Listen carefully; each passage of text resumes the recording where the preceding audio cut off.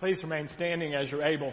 1 Corinthians 13 says, love keeps no record of wrong. So I'll tell you, and I expect you to immediately forget, I'm the one who left out the last hymn. So as we come before God's Word, let us do so likely as Jesus and the disciples would have by reciting what he called the Great Commandment, what was also known by the Hebrew word Shema, or listen or hear. Would you follow after me? Shema Israel. Adonai Eloheinu. Adonai Echad. Hear, O Israel, the Lord is our God, the Lord alone. Love the Lord your God with all your heart, with all your soul, with all your strength, and love your neighbor as yourself. We spent the summer in 1 Corinthians. We found in this letter many disputes and divisions within the church. So here, and perhaps the most famous chapter, Paul addresses that in 1 Corinthians 13. We're going to pick up in verse 4 and go through 11 and then finish with verse 13. Love is patient. Love is kind. Love does not envy. It does not boast. It is not proud. It is not self-seeking. Love does not dishonor others. Love is not easily angered. Love does not keep record of wrongdoings.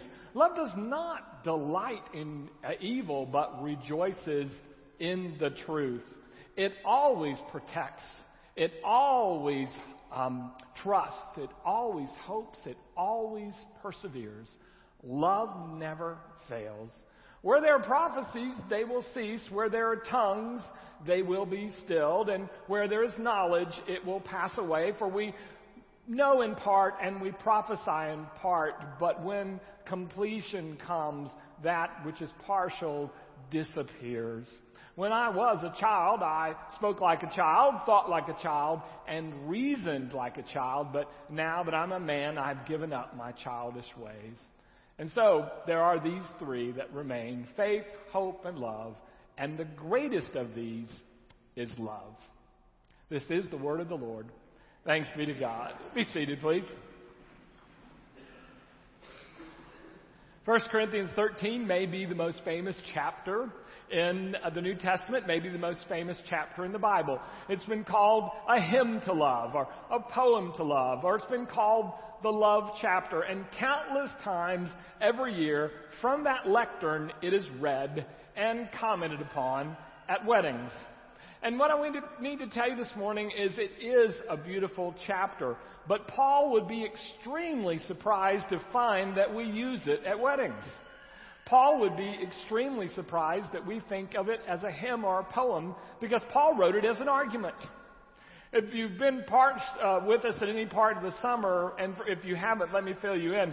The church at Corinth has got issues, major issues. They've got issues with each other, and they've got issues with Paul. And so in the middle of these issues, Paul, in the discussion of these issues, now writes this famous chapter. And so it's not at the beginning of what he believes will be a beautiful relationship that he writes this thing. It's in the middle of a relationship that is anywhere from 3 to 5 years old, that has suffered ups and downs. As Pastor Dinah said in our study on Tuesday, maybe to honor Paul, we should not use this at weddings so much as we should use them at anniversaries. You know, after we've been around the block a few times with each other, maybe it's appropriate to read it there. But of course, it wasn't even written for couples.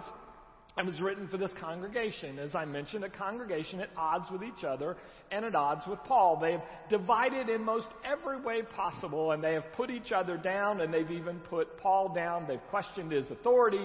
They've questioned his wisdom. They've questioned his status as an apostle. They've questioned all sorts of things about him. In fact, when you look at 1 Corinthians 13 and verse 4, and you read about the things that love is not, like love is not, it doesn't envy, it isn't boastful, it's not arrogant, it's not self-seeking, it doesn't dishonor others, it's not easily angered, it doesn't keep score of what's wrong, it doesn't rejoice in evil.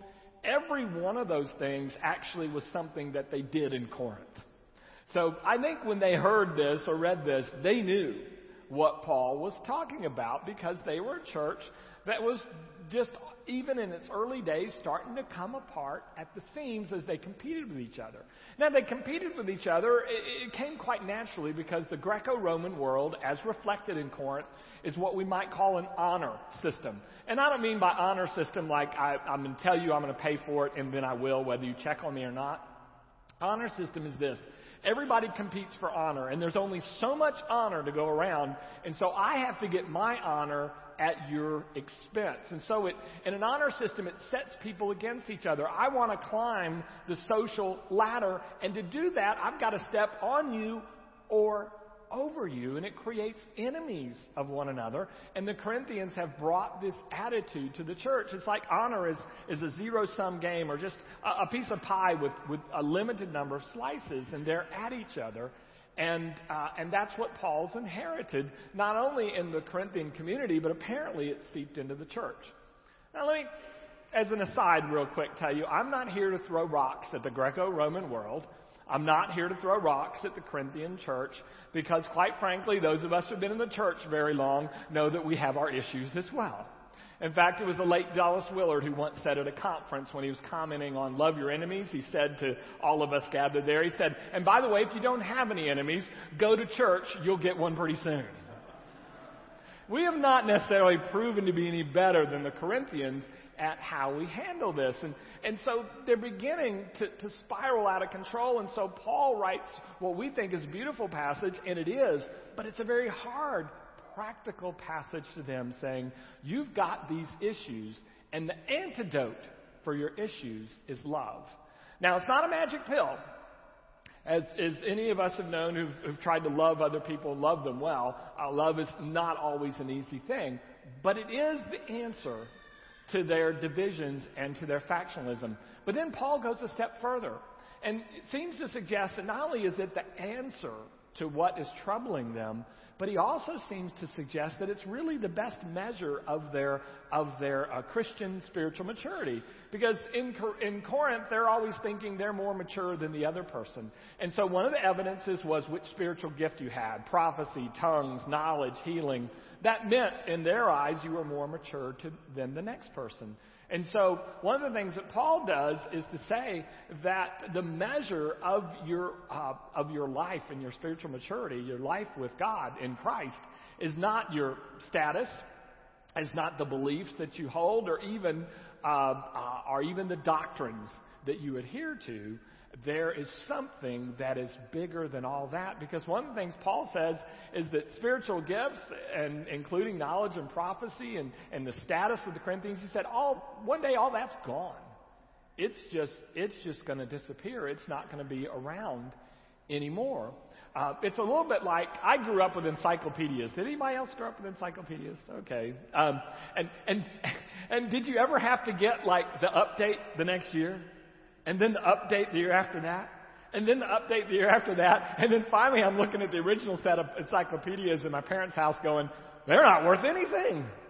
I mean, the world has changed and knowledge has changed so fast that even the updates were outdated. And I think that's part of what Paul wants to say, that our knowledge and our prophecies and our doctrines that we hold, all this stuff, he said, this is partial. It's incomplete, and one day, when God's kingdom comes in its fullness, none of that will matter. The only thing that'll matter is love. You know, there are a lot of issues, and we've talked about this summer, that divide Christians and divide Christians from each other, churches from each other, denominations from each other, even within a denomination. And I've always thought that when I got to heaven, I would want them to say, you know, this was a difficult issue, but David, it turned out you were right about it, and that somebody in heaven will give me a high five. But as I read Paul, I realize that when you get there and the kingdom comes in its fullness, it's going to be like all this stuff, it didn't really matter. What matters is not that you were right and the other person was wrong, but how did you treat that other person that you thought was wrong? Did you love them? Ultimately, that's what's going to stand the test of time. And I could be right or I could be wrong about the issues that face the church today. And ultimately, it's not insignificant, but ultimately it just doesn't last. The only thing that lasts is going to be love, and that's ultimately going to be the measure of how I am growing in Christ. John Ortberg used to put it this way. He said the Pharisees in Jesus' day had what he called boundary marker spirituality, or outward things, and they thought if they did this and they did that, different practices, that made them more spiritual than other people. And he said, ultimately, spirituality is not a matter of how often you come to church. I'm glad you do. Or how much you put in the offering plate. Please continue. It's none of that. It's not even the doctrines you hold. Ultimately, your spirituality and your growth comes down to this question: how loving have I become? And if in the practice of your faith you are more easily angered and less loving than you were 6 months to a year ago, you might need to re-examine the practice of your faith. Because what's ultimately going to last is love. And I think intuitively, as people mature in the faith, they figure it out, while those of us, while we're maturing, have a hard time figuring it out. Fred Craddock is one of my heroes, died about a year and a half ago. He said on the eve of his 80th birthday, he said, when I was in my teens, I wanted to be a preacher. When I was in my 20s, I wanted to be a great preacher. He said, but now that I'm older, I just want to live simply, to love generously, to serve faithfully, to speak truthfully, and leave everything else to God. There was that time that had given the perspective of what really matters. And ultimately, one day you and I will look back and we'll see everything will have passed away from our childhood in the faith, except for love. That will have continued. And so Paul encourages us to focus on love, which of course raises the big question, which is, what is love? How do you define it? Dallas Willard once said this to a group. He said, I love my wife. I love chocolate cake. And so for one of them it works out pretty well, and for the other one not so much. Yeah. And so is love just our desiring? Is love just our eagerness to consume? Or is there something else? You know, the Greeks had, I don't know if it's an advantage, but at least a different way. They had 4 different words for love. And so they had words for love like brotherly love or love between friends. They had words for romantic or desiring love. And then Paul uses a word they don't often use for a different kind of love called agape, sort of a self-initiating love. And they not only have these 4 words for love, but right there in Corinth, they've got the temple to Aphrodite, and guess what? She happens to be the goddess of love. We ought to be able to look at her and see it. But we don't. You don't see love, not this kind of love, in Aphrodite. If you want to see this kind of love, you look at the cross. You don't look up on the hill for Aphrodite's temple. And it's the difference is a little bit like this. Sometimes when the light is not great, I'll have to use my reading glasses, and I carry them with me on Sunday morning, but my vanity prevents you from seeing them very often. But when I'm with candles, I'm really in trouble, though it's a form of light. And when there are electric lights on, light bulbs, I do okay. But you know what? If I walk outside on a sunny day in the backyard and read, I don't need my reading glasses at all. The light of the sun surpasses those other lights no matter how good they are. And so one way to think of it is there's nothing wrong with romantic love, and there's nothing wrong with love between family, and nothing wrong with love between friends. There's nothing, that's all good stuff. But Paul says that's like a candle compared to the sun. Paul says this kind of love surpasses everyone and everything, and it's called agape. So let me just give you 2 quick hints. When you think about agape love, here's 2 things to keep in mind. Number 1, agape love has nothing to do with the value or the worth of the recipient of the love. It's not based on who they are. It's based on who you are. You love because God made you to love, not because they are worthy of love. As one New Testament professor said, Christian love is not like a heat-seeking missile, you know, and it's sent off and it's looking for something that can receive. It's not targeted like that. Love is given to the person whether they deserve it or not. That's what makes it Christian love. Whether they are valuable in your sight at the time or not, whether they're doing or not doing what they're supposed to, no matter, you love anyway. Another person, a great British theologian, put it this way. He said there are 2 kinds of love to think about. One, he said, is a love that seeks for value and a love that creates value. And he said when God loves us, God's not looking for value. It's God's love of us that gives us value. And so the first thing to know about love is that Christian love is given to the other person just because they're there. That's because they're there. That's all they need. They're made in the image of God, and you don't need any other reason to do it, and so you love them. The second thing, which I think is also important, is Christian love is more than an emotion or a feeling. Oftentimes when we talk and think about love, we think about an emotion, a feeling, or even an attitude that we have, and those are not unimportant. But Christian love in the New Testament seems to boil down to how do you treat other persons. Remember that old song, they'll know we are Christians by our... Thank you. You're not as... That's right. Thank you. You're at least as old as I am. We remember that around the campfire. But it was action. It was about they'll know we're Christians because we're going to act in a certain way, not because we're going to have an attitude about it. I don't know if you grew up or spent any time in the South, and sometimes in the Southwest, somebody will describe somebody else falling into trouble, and they'll go, well, bless their hearts. Right? Bless their hearts. I think what that really means is, I'm glad I'm not them, and let's just leave it at that. And I think sometimes I think about little Omran, 5-year-old in Syria. You saw his picture this week, covered in blood. And I'm like, bless his heart. Or I think about the floods in Louisiana, thousands and thousands without homes. Oh, bless their hearts. Christian love moves past that where possible from that attitude. I mean, we can't all go to Syria, but we can do something about Louisiana. It goes from an attitude to an action. You've probably heard the old story. There's an evangelist that's at a college campus, and one of the students is listening to him lecture about love in 1 Corinthians 13. And the student raised his hand. He said, I've been here 2 years. We've had a lot of people come and talk to us about this theory of love. He said, but, I would want to pass this on to you Christians. I'd like to see some love with some skin on it. Some love that really results in activity, not a love that's an attitude or an emotion. How do we treat other people? That's what love really is. It's not so much how we feel, but what do we do? And I would simply then add in closing that words matter as much as actions, especially in a time where we tend to speak to one another in society in less than civil tones. And we tend to say things to people that aren't particularly loving, that our words can be considered a subset of our actions, and I would just remind you of their importance.